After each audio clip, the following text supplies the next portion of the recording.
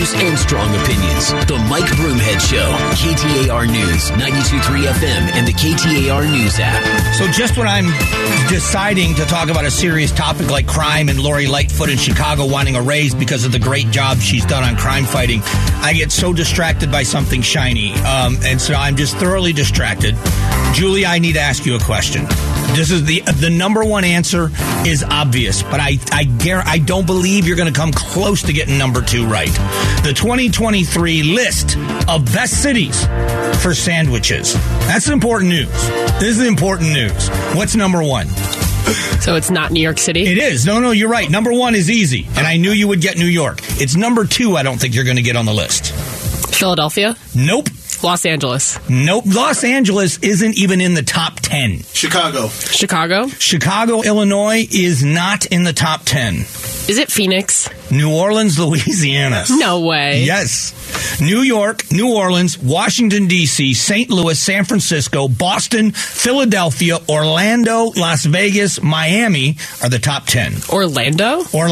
I mean, Mike, how can you go wrong with a good old po' boy? I agree with you. I absolutely agree with you. But I would have never guessed New Orleans at number two. I'd have gotten New York for sure as number one. Never. Phoenix is number 41 on the list, and I think Mesa is number 34. Not bad. Not bad overall, but I'm so thoroughly distracted. They also had the list of what the worst are. What do you think is the worst in the country? The number one worst city for sandwiches in the country? Is it like a flyover state? Nope. It's not. San Francisco. Patterson, New Jersey. Oh my gosh. That makes sense. But in the top 10, 1, 2, 3, 4, 5, 6 of the top 10 worst places for a sandwich are in Texas.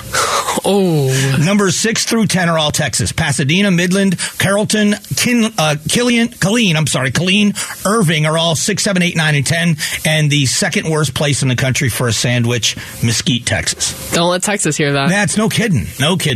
Barbecue, they'd be big on barbecue. There you go. There's the important news you needed to hear this morning. I just thought I'd make sure we cleared up the really important breaking news. You think Jeff Munn's going to bring you great breaking news. No. You're going to get it right here on the Mike Broomhead Show. Where's Philly on that? Philadelphia. I closed it out. They were in the top 10. Okay, because cheesesteaks are so much above everything else. You know what's so funny about this, as long as we're on this topic? We treat American politics and politicians horribly anyway. But do you remember on the campaign trail in 2004 when John Kerry ate a cheesesteak with a knife and a fork? Yes. And they crucified him because he used a knife and a fork? Yeah, I do remember that. I thought of all the things I disagreed with that guy about, that was hilarious that's what they crushed him over. There is nothing better than a cheesesteak. A Philly cheesesteak? Oh, yeah. I like them. I think they're good. I had one at the fair last week. Okay. Really? Yeah.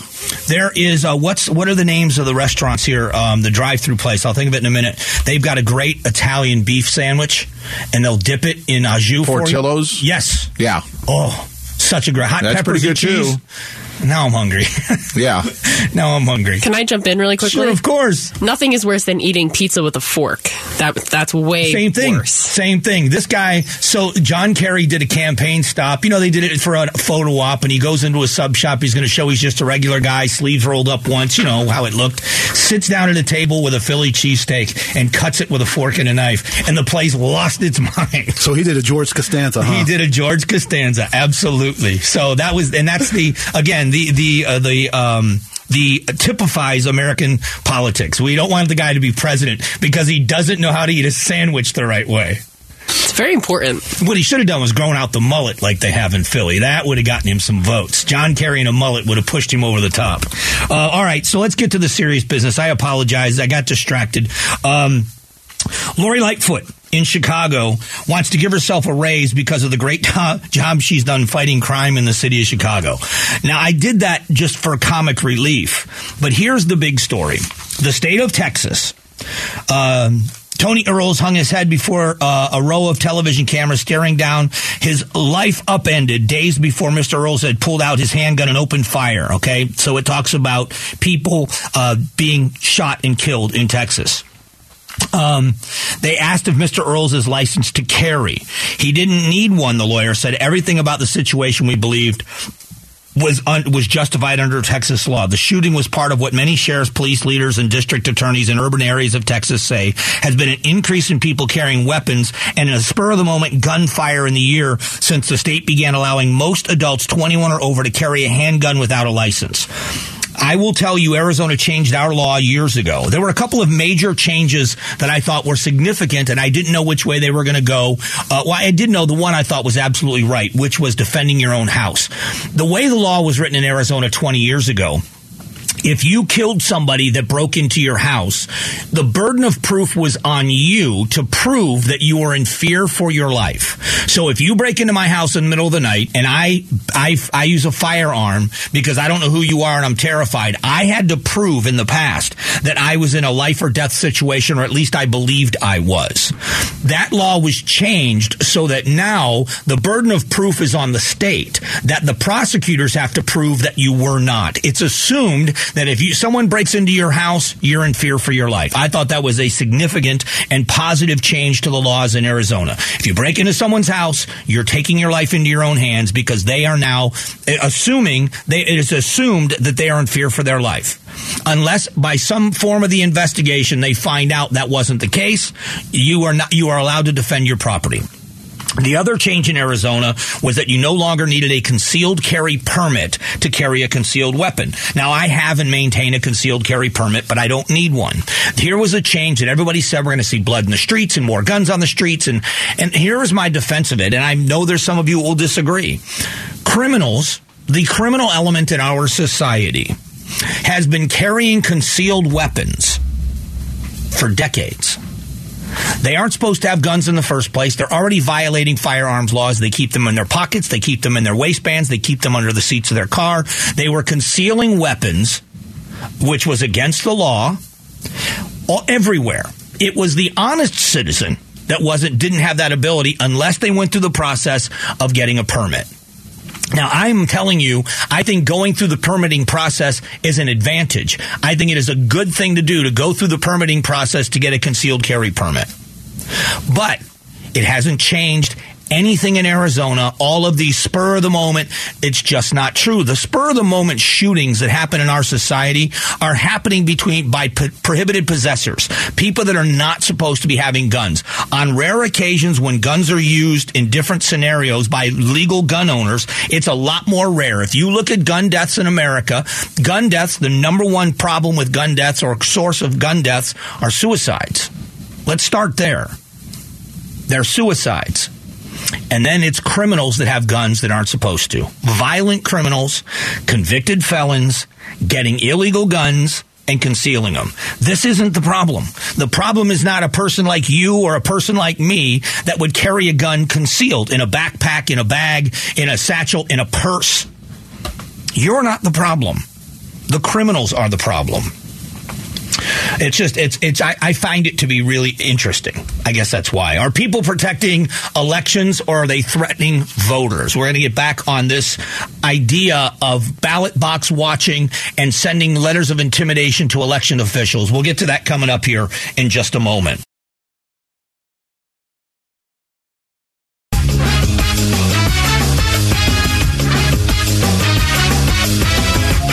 Strong values and strong opinions. The Mike Broomhead Show.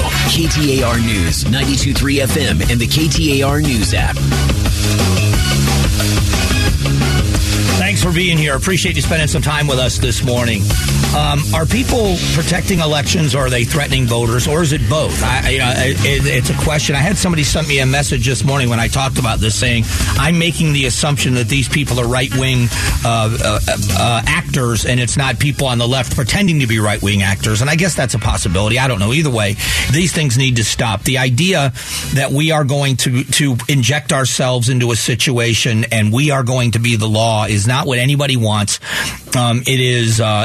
It's absurd is what it is. I use the example of County Supervisor Clint Hickman, where there was a guy on YouTube. YouTube is a place, YouTube and social media, it's where the keyboard warriors exist. It's where everybody is Chuck Norris. Everybody's tough.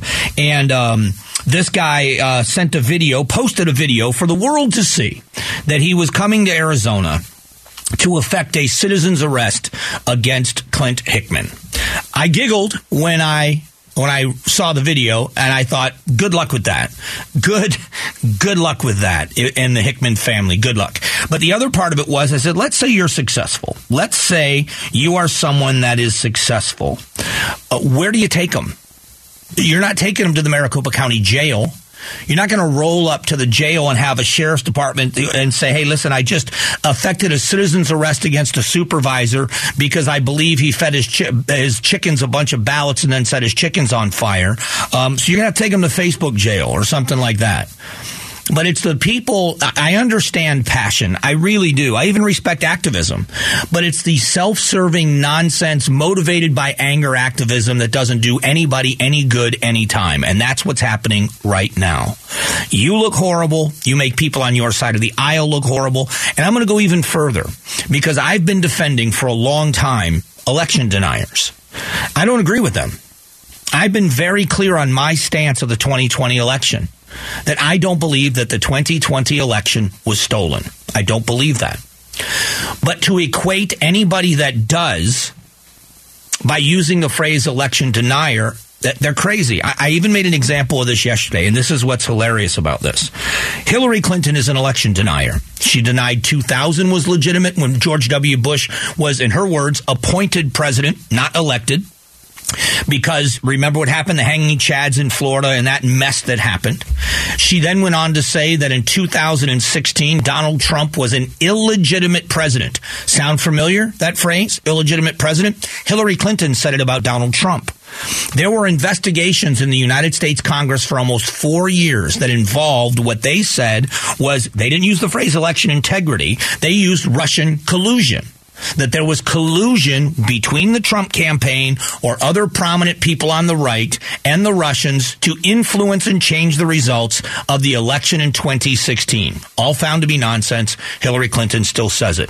I posted a video and of Hillary Clinton. I shared it with some people on social media saying that the Republicans right now have had a plan for a long time and are planning right now to steal the 2024 election. Her words, steal the election.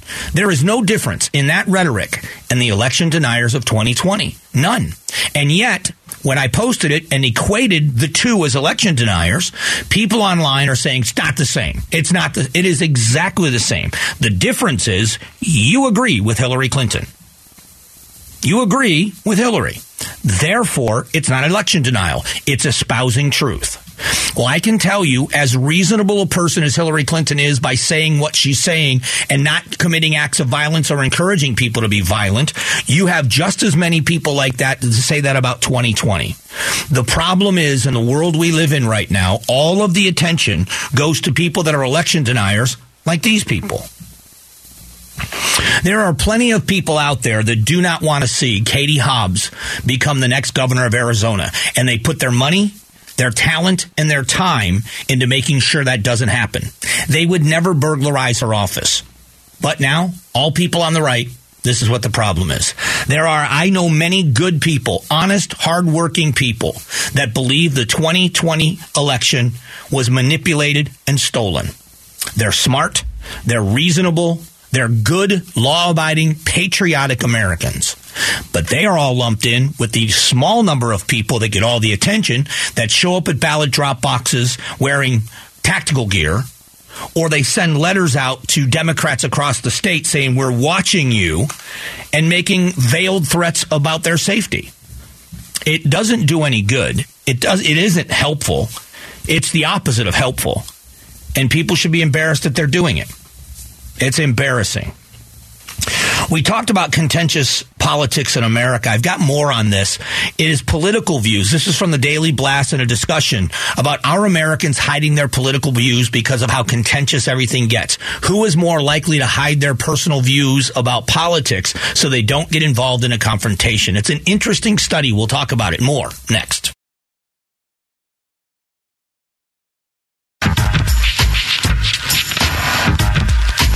Strong values and strong opinions. The Mike Broomhead Show. KTAR News, 92.3 FM, and the KTAR News app. There is a great program going on here at KTAR. If you know a remarkable Valley teacher that is deserving of a check for $2,500, then just text the word teacher to 411-923 and nominate that teacher for Pay Tribute to a Teacher. That's teacher to 411-923. It's Pay Tribute to a Teacher, and it's presented by your Valley Toyota dealers. Interesting is during this commercial break, I was once again on social media, and I love the tweets. I really do. Someone on Twitter, very tired of listening to Broomhead because I am supporting extremists and election deniers. I spent the segment before this screaming about the idiots that are at ballot drop boxes wearing tactical gear, but I support extremism and election deniers. It's hysterically funny. They're really tired of hearing about chartered schools, not charter schools. You know, the one when you rent a school, you charter it like a bus, chartered schools. So they're upset with me because I talk about chartered schools a lot.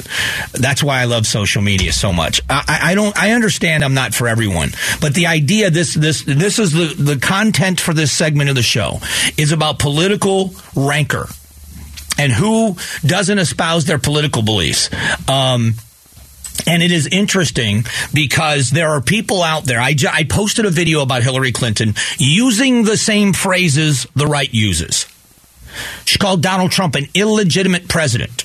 She said that the Republicans are working on a plan. They have been a plan to steal the 2024 election. That is election denial. And I'm still getting people defending it, saying it's not the same. Well, it's not the same because you agree with her. That's the difference. You agree with her. You agree that the Supreme Court is in on the plan to give the election results back to state legislatures. Many of them are Republican, so that even though you might vote for someone else, the state legislature can overturn your vote and put someone else in there. You believe that to be true. That's a conspiracy theory, and you're an election denier, just like she is. But you're not the tinfoil hat, angry, violent ones like January 6th. You're just an election denier that's reasonable. Well, we have this battle that's going on in America that people don't want to get into it. I happen to like the conversation. I really do. I enjoy an honest debate with someone. But when you make outrageous statements like I'm somehow an extremist, if you saw the emails I get from the other side of the aisle, my side of the aisle, I'm too soft, I'm too centrist, I'm too this, and I'm not that either. Let's talk about guns. Let's talk about abortion. Let's talk about some of these other issues. You'll find out I'm certainly not a centrist. But I love the conversation with people. I always have. That's why I love this business. Social media is hilarious, and people don't have the presence of the self-awareness to take a look at how their opinions look to other people. When Hillary Clinton says we have to be very, very careful because the Republicans have a plan to steal the election. I want you to hear this. I want you to hear this. This is what Hillary Clinton said in the video I posted on Twitter. Because you know what? Our opponents certainly are. Right-wing extremists already have a plan to literally steal the next presidential election. Okay, how is that any different from what you're hearing from the people that said 2020 was stolen? It's not. So this was an interesting thing that happened in this study that was done. Americans hiding their true beliefs because they don't want to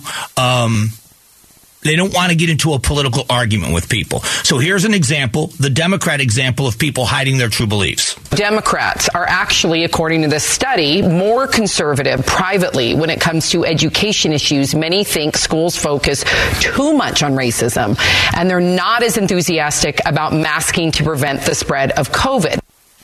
So that's privately. That's what one of the studies showed. The Democrats are not as far to the left as other Democrats, but they don't want to say that because they don't want to get into a fight. Now, here's the Republican example. Republicans apparently are less set on overturning Roe v. Wade than they say, and have more reservations about turning the internet into a completely unregulated free speech state. So both sides of the aisle don't want to get into it with their side of the aisle because they don't want to be called names. You know, the Republican Party, both parties do it. The Republican Party has made it a campaign slogan and has made it a movement. And it's anybody that disagrees with me on anything isn't a real conservative. I'm a real conservative, and is a rhino, a Republican in name only. That phrase has been thrown around so much by so many people.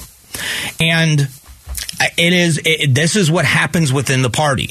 But this is interesting about who is more likely to hide their true beliefs. It's the Republicans that are scared. If you say you're a Republican out loud, you could lose your job. Is that crazy? Is that ridiculous? You could lose your job from saying they're Republican. Because now, Hollywood, Tori, Hollywood. I don't think...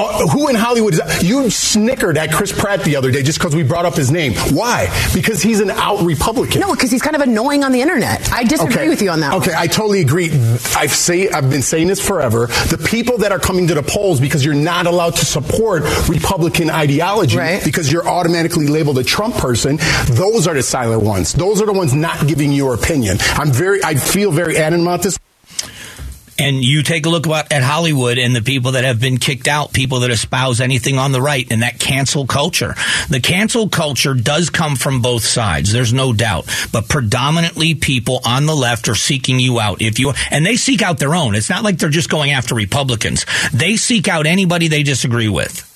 Kevin Hart losing the job from the awards show because of tweets he sent out years before and apologized for. Nope, can't do it. You are canceled. They've tried to do it to Dave Chappelle. They've tried to do it to Bill Burr. They've tried to do it to Ricky Gervais. Those are people that just say, you can't cancel me because I don't care what you say. Ricky Gervais is one of the most outspoken people on it. Hilariously funny, cutting with his humor. It makes you kind of gasp sometimes at the things he says, but he says it about everybody. And it's not everything he says that people are against. Watch the Dave Chappelle special that got him in all this trouble where they tried to cancel him from Netflix and it didn't work.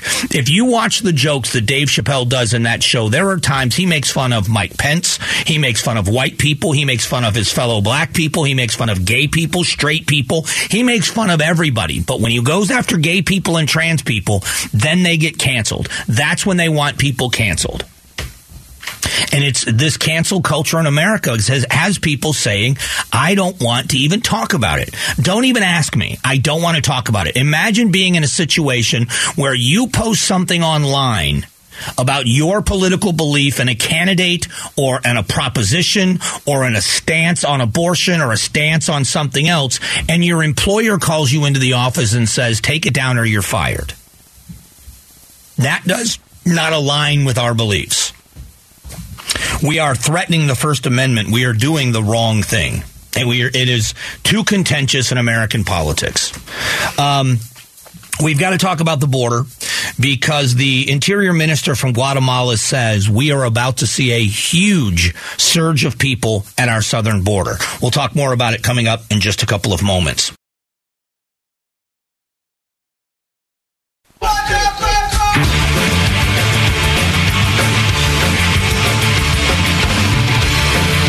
Strong values and strong opinions. The Mike Broomhead Show. KTAR News, 92.3 FM, and the KTAR News app. Hey, thanks for being here. I appreciate you spending some time with the show. Migrant caravans are repairing the flood the U.S. border ahead of the midterms, according to a senior Guatemalan official. The Interior Minister, I'll give you the Reader's Digest version of this story. The Interior Minister did an interview. The Interior Minister from Guatemala did an interview with the Daily Caller News Foundation. And in this exclusive interview, he said, we have warned the Biden administration that people in Guatemala believe they have a very short window to come to the U.S. where they will have the ability to stay. I'm not saying that it's the way it is. This is what the belief is. This is what the world believes about our southern border. that as long as Joe Biden and the Democrats control the Congress and the White House, they are going to get safe passage and an open, porous border. So they believe with a very good chance that the Congress, at least the House, will be taken over by the Republicans, and that more laws, strict laws and restrictions on the border may be coming. Now is the time to make the journey. So the Interior Minister in Guatemala said there are caravans of people that are already on their way, that are making their way to the U.S., that before the midterm election, they will reach our border to the south, believing that as long as it's under the control of the people it's under control of right now, it will remain an easy passage. So when you and I talk about policy, when you hear me use that word over and over again, this is why. It's interesting about this because what the Biden administration did in a very small window and very small example was what we, myself, and people that think like I do when it comes to the border have been saying should be done with all countries around the world. They specifically said to the Venezuelans, if you come to the U.S. from Venezuela and you apply for asylum, you will be turned around and you will be sent back. There will not be a consideration for asylum if you cross our border illegally and ask for asylum because you're from Venezuela. The number of Venezuelans that have come here has dropped dramatically. Why? Because they've been told it's not worth the risk, it's not worth the money, because you can't stay. That's a policy shift with one nation by the Biden administration. If that works, why aren't they doing it with other countries? We all have to admit what's happening at the border is disastrous. And my frustration comes from the unintended consequences, the fentanyl deaths and the other things. But the human trafficking element, it's something you can't unsee. And I don't wish it on anybody, but I think maybe it's time for more and more people to see it. When you've met a young woman who, as a teenage girl, was forced into the sex trades, and you look into the face of that kid, and she, even though she's an adult now, she's a kid to me, and know what she endured, it is despicable how it changes you. And to know that a big part, and it's not the only thing that happens with human trafficking, that it's from the border, that is a huge part of what the cartels do. We've all been familiar with drop houses where people come here paying a sum of money to come to the United States and be brought in by the coyotes. They are then taken to a drop house where they are held captive many times, being told once they get here, you owe us more money. It's going to cost you more money, and you're basically our prisoner until we get paid. So families are reaching out to their family members in their home country trying to gain more money, trying to get that money. And then when they can't pay, they are told you are now ours. And there was just a case out of Florida of two Cuban immigrants who made their way through Mexico and through the southern border and ended up in Tampa, the Tampa area of Florida, where they were then told, you belong to us. This group of women working in the strip clubs and prostituting until they pay off their debt to the cartels. They are told, if you try to leave, we're going to kill you. And if you somehow escape us, we will murder your family. And that's how they are kept captive. When you look at that element and you think of those young girls and what they thought they were getting themselves into versus what they're actually getting themselves into, we all should be doing everything we can to stop this. And this government, our government, and I say our government because I'm an American like you are, our government is doing nothing about it. All of this rhetoric about being strong on the border, all of this rhetoric about trying to make changes at the border, all of this rhetoric is just that. Right now, it's campaign garbage. And both parties are guilty of it. But it's campaign garbage. It is people telling you what you want to hear so that you'll pull the lever or fill in the dot for them, and they can get elected. Who is going to keep their word? And how are we going to keep them accountable to keep that word? If they're not doing their job, they need to be replaced. I wish I didn't ever see what human trafficking looks like. But now that I have, it will live with me forever. And we've got to stop this from happening. Coming up just after 11 o'clock, who leads in education according to the National Report Card? Is it Catholic schools, other private schools, or public schools? Who does the best job with education? We're going to give you the answer next.